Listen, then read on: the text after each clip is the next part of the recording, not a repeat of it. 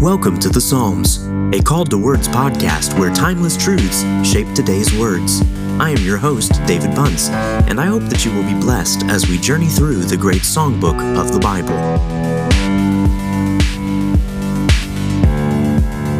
Psalm 103 is one of the most wonderful psalms of praise to God, glorifying who He is, worshiping Him. Luther said of this psalm, it's a glorious psalm, full of the most ardent feelings and exercises of faith, and of a believing heart, a heart acknowledging the infinite mercies of God, both temporal and spiritual. G. Campbell Morgan said it is perhaps the most perfect song of pure praise to be found in the Bible. Through centuries, it has been sung by glad hearts, and today is as fresh and full of beauty as ever. It is indeed true. Even today, it is fresh. It is full of beauty. It draws our hearts toward worship in reflecting on the glorious nature and character of God, who is worthy to be praised. Psalm 103. Bless the Lord, O my soul, and all that is within me. Bless His holy name. Bless the Lord, O my soul, and forget not all His benefits, who forgives all your iniquity, who heals all your diseases, who redeems your life from the pit, who crowns you with steadfast love and mercy, who satisfies you with good, so that your youth is renewed like the eagles. The Lord works righteousness and justice for all who are oppressed. He made known His ways to Moses, His acts to the people of Israel. The Lord is merciful and gracious, slow to anger, and abounding in steadfast love. He will not always chide, nor will He keep His anger forever. He does not deal with us according to our sins, nor repay us according to our iniquities. For as high as the heavens are above the earth, so great is His steadfast love toward those who fear Him. As far as the east is from the west, so far does He remove our transgressions from us. As a father shows compassion to his children, so the Lord shows compassion to those who fear Him. For He knows our frame. He remembers that we are dust. As for man, his days are like grass. He flourishes like a flower of the field, for the wind passes over it, and it is gone, and its place knows it no more. But the steadfast love of the Lord is from everlasting to everlasting on those who fear Him, and His righteousness to children's children, to those who keep His covenant and remember to do His commandments. The Lord has established His throne in the heavens, and His kingdom rules over all. Bless the Lord, O you His angels, you mighty ones who do His word, obeying the voice of His word. Bless the Lord, all His hosts, His ministers who do His will. Bless the Lord, all His works, in all places of His dominion. Bless the Lord, O my soul. In this psalm, we find this rejoicing in God, and we can trust in Him throughout all of life's events and circumstances. Whether it is times of great joy, we can come to Him and rejoice and know He is there for us and with us. And in times of sorrow, we come to Him with our sorrows, knowing He is there for us and with us. When we find this realization to be true, that God is trustworthy as He has proved Himself in the past, we can trust Him with both our future and with our present. And if we trust the Lord in this way, we will want to rejoice in Him and to bless His name. God blesses us and we bless Him. The difference is God is blessing us out of the abundance of His mercy to undeserving people. We bless the Lord by responding in praise and blessing Him who deserves all praise and honor and glory. I love the total nature of this kind of praise, that it is with all that is within us, that we are to bless Him completely, totally, fully, with every part of us praising Him and worshiping Him, because He is worthy of all praise and all honor. We find a great quote on this psalm from John Stevenson in Spurgeon's Treasury of the Psalms. He says, "Let your conscience bless the Lord by unvarying fidelity.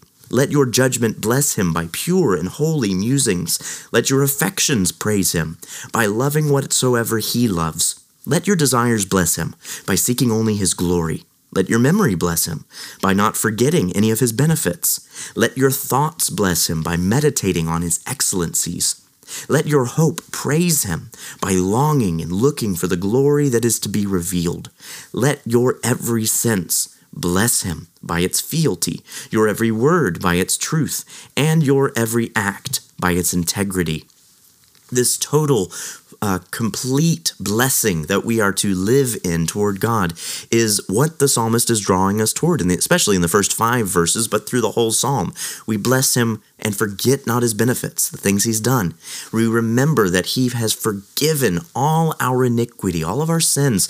He heals all of our diseases. Our greatest disease, of course, is our sin itself, the death that comes from that, our very sin nature. And God forgives, he heals, he redeems our life from the pit, this hope of restoration and rescue already embedded in the psalm.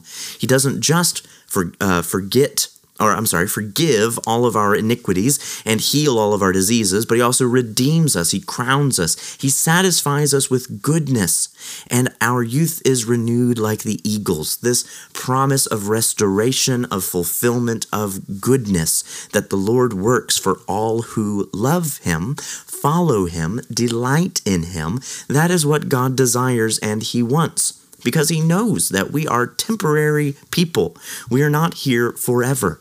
And so we should praise God because he doesn't deal with us according to what we deserve, but he deals with us according to his steadfast love and mercy and grace. R.C. Sproul gave a great illustration once before about someone who commented about it not being fair to earn a certain grade in the course. And he said, "You are right. It is not fair."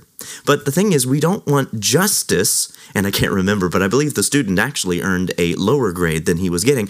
And he says, we don't want justice, we want grace. Because if we longed for justice from God alone, then we would get what we deserved, which is eternal judgment and punishment.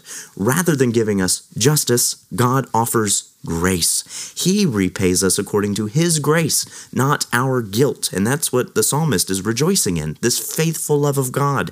He has removed our transgressions. The character of man is sinful and temporary. We are children. We are dust. And then this is the urgency that the gospel must have in our lives to understand that the kind of rescue and redemption that we hear of and we rejoice in this psalm is gloriously fulfilled and pictured in the person and work of Jesus Christ. Dust doesn't deserve compassion.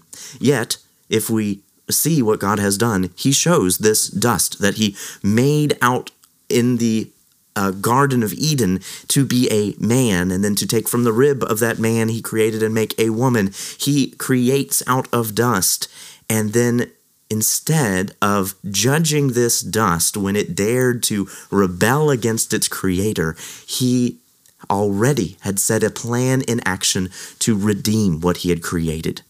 William Plummer says that unless we be made like Christ, we shall never be with Christ.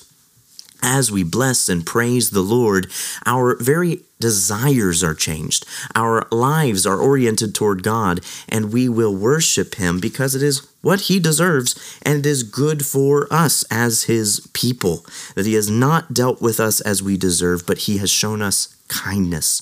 And if we have so received that kindness, we respond to him with praise, that we can say with honesty and earnestness that we want to bless the Lord because he is worthy of it, so that we would do what he has commanded us, so we may taste and see the goodness of the Lord here in the land of the living and into eternity forever.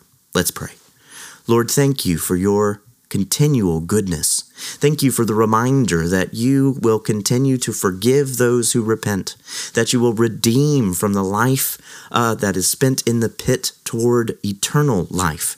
Lord, thank you for being just and righteous, for being slow to anger, for being abounding in your steadfast love, that you will continue to have that steadfast love toward those who are yours.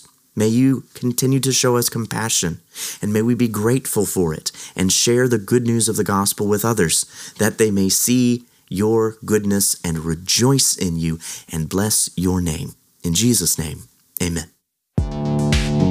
Thank you for listening to The Psalms, a Called to Words podcast. For more content, just visit calledtowords.com. I hope you will join us again next time for more riches from the Psalms.